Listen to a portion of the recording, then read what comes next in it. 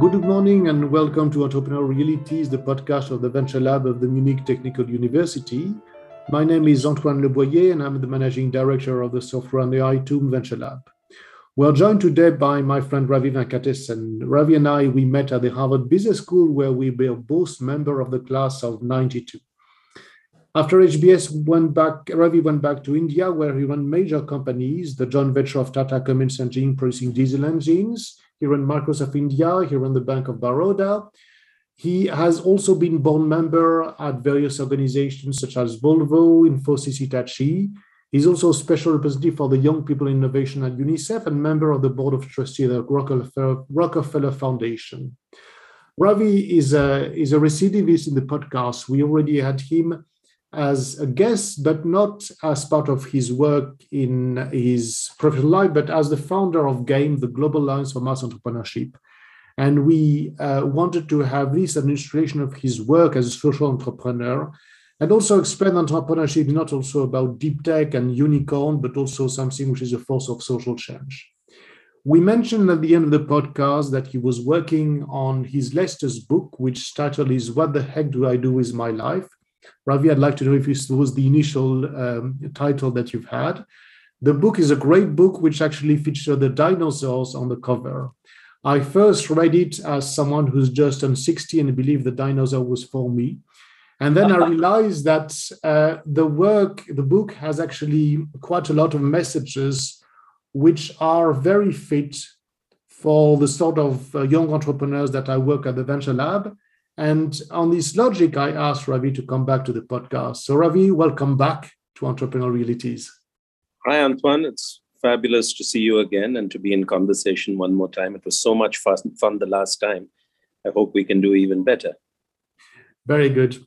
Ravi, what led you to write the book and write a book with such a great title?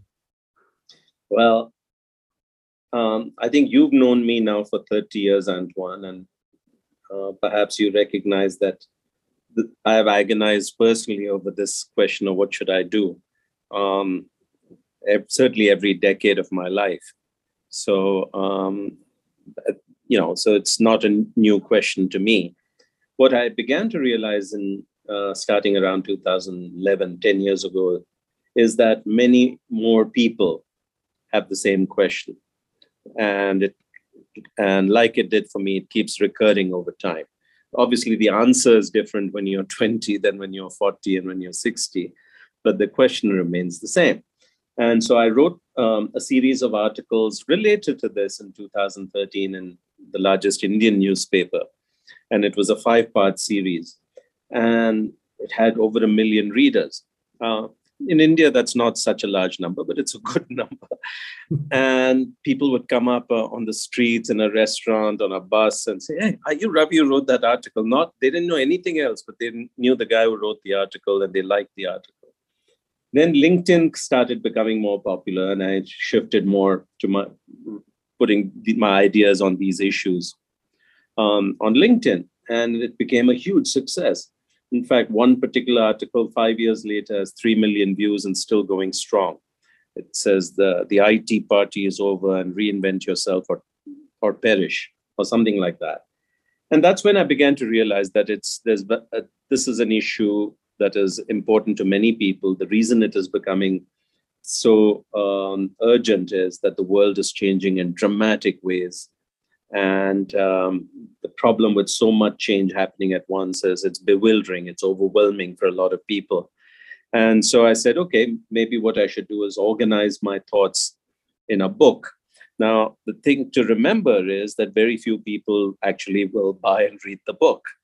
But it's a great way to organize my own thoughts, and in the process of writing, trying to explain, it forced me to become clearer about many of these ideas.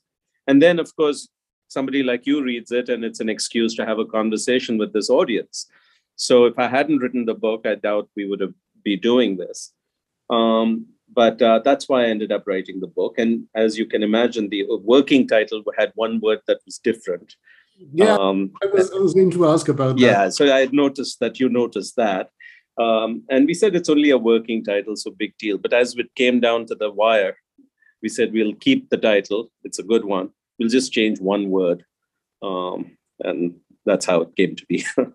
Now, on the cover, you have this dinosaur, and you know that you and I, we have actually started, and we've spent a lot of time with organizations that had to fight for survivals. So, if you look at this notion of survival from a personal standpoint, what does this mean to be able to stay relevant and not be a dinosaur, not as a corporation, but as a professional individual? That's a great question, Antoine, because this whole book is written for individuals.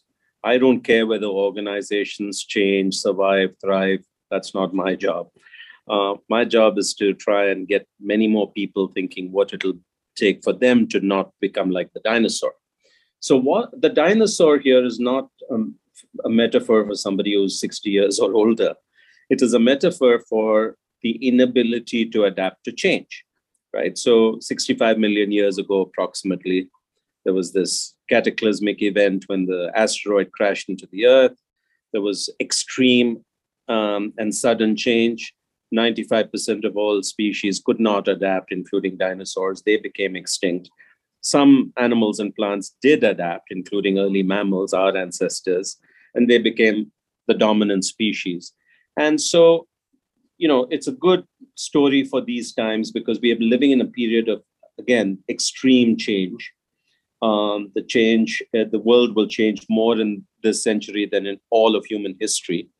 And that's, of course, caused by the confluence, the convergence of many forces, whether it's climate change, technology, the fact that people are living much longer, which is not entirely a good thing. Then you have polarization around ideas. Every country, every continent is completely divided in its views. As a result, trust levels are low, so we can't solve problems. And in this, individuals have to make their life. And the thing about change is it's not all bad. Change throws up huge opportunities and huge challenges. If you know how to grab the opportunities, if you know how to adapt to extreme change, you're going to do very well. But the converse is also true, that if you can't adapt to change, if you're saying, why is this happening? When will we go back to the old days when things were better pre-COVID? Then things are not going to be too good for you. And the consequences can be quite devastating. So I wrote this book to point out that we're living at a point of where the consequences are divergent. Okay. And so I said, look, I want you all to, you don't have to agree with everything I've said or even anything I've said, as long as the questions make you think and you'll come to your own choices. So that's the point around the dinosaur.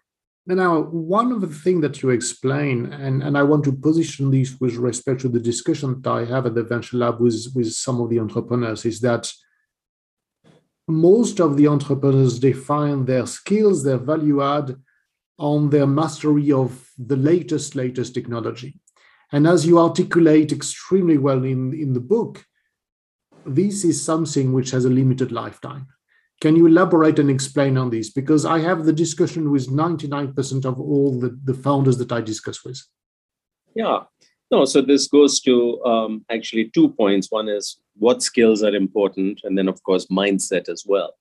So a lot of people, think that they should acquire some technical skill that will help them get a good job or do something. And those are important. But the problem is it's a moving goalpost. You take any programming language, Python or whatever. It has a half-life of less than 5 years before it's obsolete and replaced by something else. Or in these days, it's machine-generated code, low code, no code. So even that skill is useless.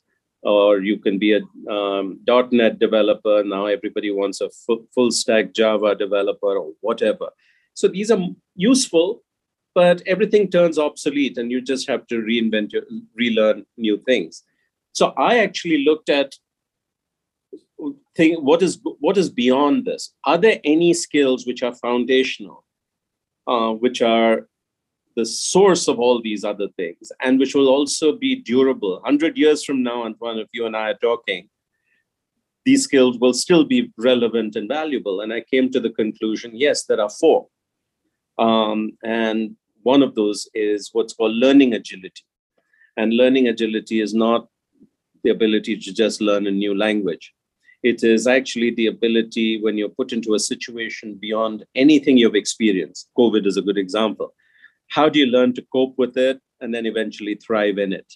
Okay, so that's a very powerful thing during a period of great change. A second one is an entrepreneurial mindset. And this is very important for your gang. So look, not everybody wants to be an entrepreneur.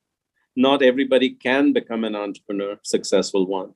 But in this century, everybody needs an entrepreneurial mindset and skills. Okay, it doesn't matter whether you're a musician playing a cello or a comedian or a developer.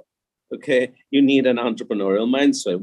What is it about an entrepreneur, right? And you've been a successful one yourself, so you know this. There are 4 or 5 qualities which I think are very important in entrepreneurship. One is the ability to see an opportunity and grab it. This is very important today because every challenge we have is also an opportunity. If the world is drowning in plastic, it's a giant opportunity to build a recycling business or new packaging materials business. If the world is going to go through extreme climate change, there's $50 trillion economy that's going to happen around moving to a more sustainable economy. So lots of businesses to be built. So an entrepreneur is someone who is able to notice that embedded in this problem or crisis or unmet need is an opportunity to build a good business. And they not only see it, but they act on it. So that's one. The second one is they're resourceful. It doesn't matter that they have nothing in their pocket, but an idea, but they'll figure out how to mobilize resources. So resourcefulness is an important trait. Third one is problem solving. Every day you get up as an entrepreneur, and the only thing guaranteed is there are going to be problems that day. And you have to learn to solve it and not cry about it. You have to be tenacious. You won't succeed, and you may not succeed 4 or 5 times, and you have to keep tenaciously working at it, pivot to something new, and eventually you find your way to succeed. So I said these attributes are something that everybody needs, okay? And as I said, even a musician. And I say that because you're a musician as well. And the third thing that is important is what are called life skills, 21st century skills, but basically they're people skills. And I talk about this amazing work at Google, which looked at, it's called Project Oxygen. It's on the web. So some of you techies might want to go deeper into it. But Google looked at systematically who has been successful in Google, okay, over time. And what is it about them that made them successful? And it turns out it wasn't the technical skills. There were people with amazing technical skills, but they plateaued out. There were people who didn't have technical skills who are now running the company, like Sundar, okay? And what matters is people skills, your ability to communicate, to work with each other, to solve problems, creativity, critical thinking. These are the people skills are the ones that made them the most successful. And so in the book, I talk about why is it paradoxically, even as the world is getting more automated, why people skills are becoming more central. And the fourth one is leadership, but we will talk separately about it, Antoine. The really difficult thing is none of these skills, these 3 skills of entrepreneurial mindset, learning agility, or people skills are taught in colleges. They're not taught in corporate programs, and they can't be learned in a classroom or online. The only way to learn it is experientially. So it puts a big challenge on us individually saying, how do I pick up these skills? So yeah, so that's the long answer of what I think makes the biggest difference over time. Sure, technical skills of one sort or the other are important. This is really important because a lot of the entrepreneurs, they are going to come with very strong technical skills, but they are going to have in an extremely short amount of time to build these general skills that you're developing, that you have been describing.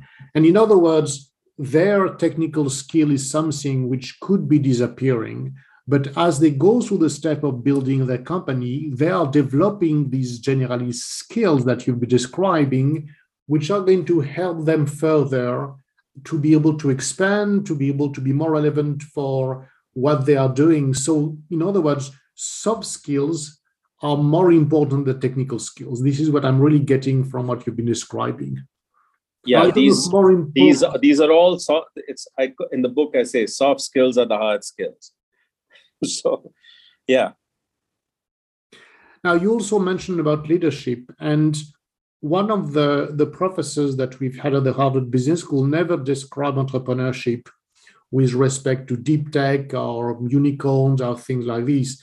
He described entrepreneurship as the mean of being able to achieving great value beyond the amount of means which were and of resources which were available. That was actually the professors who gave us the first class who actually defined this.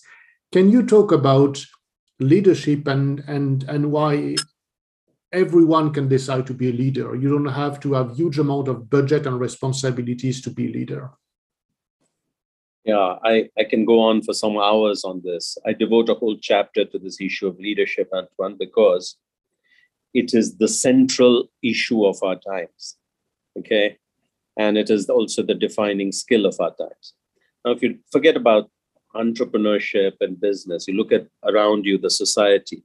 What is the problem with the world? What is the problem in every country? What is the problem in every organization? It is, we have large problems. We know some of the solutions. We have even the resources, but we can't seem to solve them. The problems persist and get bigger. And you can clearly see that in climate change, okay? And you can see it in every way. And around the world, people are groaning and moaning about the lack of leadership. And we seem to be starved for choice. And so I said, look, there's something wrong here. And what is wrong probably is our understanding of leadership is flawed. We tend to confuse leadership with position, title, formal authority. So somebody is a president, and we call them leader. He may be the most bureaucratic person who's afraid to make any decision because it could go wrong. He may have got there, or she may have got there just by playing corporate politics, but yet we call them leader because they have a big title and some formal authority.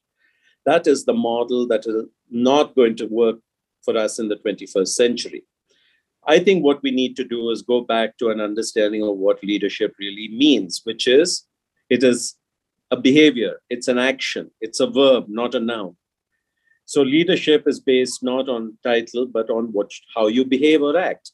And that's a very empowering idea because it means anybody can be a leader just because they act like one. And in my book, I give 3 examples, I don't know if you remember them, of people of the most humble means who have no formal authority, no resources, and yet they're doing amazing things. One is this 12-year-old boy who's growing up in a municipal garbage dump on the outside of one of our cities. How can I forget about this example? Yeah, it's a stunning example. And I met the boy, and there's a YouTube video with him. And he organizes all the other kids in the rubbish heap. And they start doing good things. In COVID, they really help everybody. And the older ones are now teaching the younger ones. It's amazing. Then my neighbor here in the city of Bangalore, she's a housewife and a mom. And she gets frustrated that the garbage outside her house is not being cleared. And she decides one day, screw it, I'm going to do it myself. And then others start following. And 10 years later, she's the leading waste warrior of this city of 15 million people. And the government guys will not even move without consulting her. Okay. What resources did she have? Who gave her the power, the authority to go do this? Nothing. And what I want to see is a movement all over the world where people stop waiting to be rescued, okay, and start taking the future into their own hands. And if that happens, I think we're going to be way more successful. Can I ask you what you are doing right now in your new position at Global Energy Alliance for People and Planet? Well, right now I'm trying to set it up. But so I just took on this new mission called the Global Energy Alliance for People and Planet.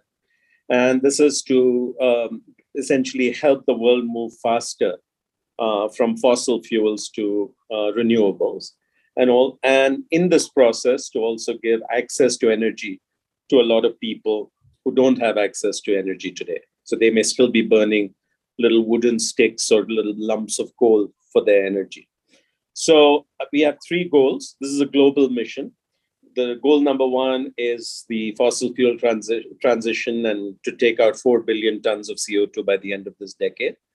So typically that'll involve decommissioning a big thermal coal plant in South Africa or Indonesia or wherever. The second is to give energy access to 1 billion people. And this will typically be through solar mini grids or things of that sort. And to create 150 million new jobs around the world in this process. And our focus is on 60 countries, which are typically the emerging economies, including the large ones like India, South Africa, or Indonesia, but also small ones. So we are well funded. We have about $10.5 billion, $11 billion in capital, which sounds like a lot of money, but typically this fossil fuel transition will be anywhere like 3, 4, 5% of GDP. So the real numbers are going to be very big, but our job is to be catalytic and show the models of success, and that can then attract larger players and more money to make this transition. So yeah, so I'm the chair of this new entity, and it's a not-for-profit entity. I don't know why I end up getting stuck with all these not-for-profit things. I want one more for-profit, like a unicorn, and make a lot of money, but that seems to be for the next life. Let me ask you my usual last questions, whether you have any advice for our listeners beyond the fact of reading your book. Yeah, well, look, nobody wants advice, Andrew. Okay. But I think there are a lot of useful ideas in the book. But 2 or 3 bits of perspective is, look, make sure your life really matters. We are both turning 60. I'll turn 60 a year from now. And as you look back at your life and suddenly realize you're mortal and there's only some time left, a lot of people have regret that they wasted their life. You don't want to do that, right?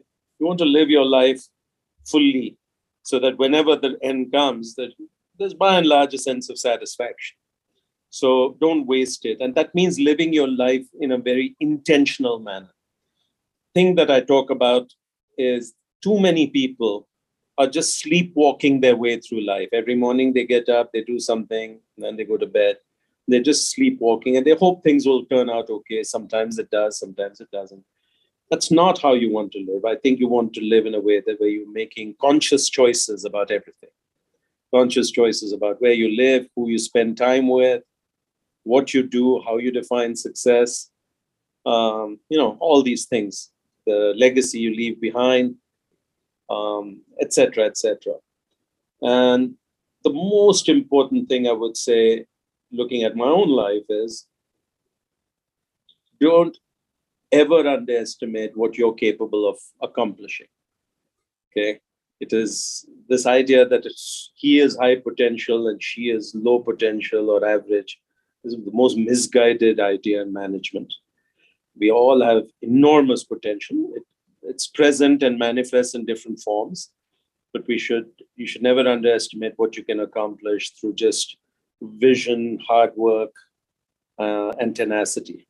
So yeah, that's what I'd say. Ravi, thank you very much. Entrepreneur Reality is available on major podcast platforms where you can find other inspiring presentations. Do subscribe if you like this podcast and want to hear more. Do give us a rating, let your friend know about it, and we look forward to having you for more Entrepreneur Realities. And read the book.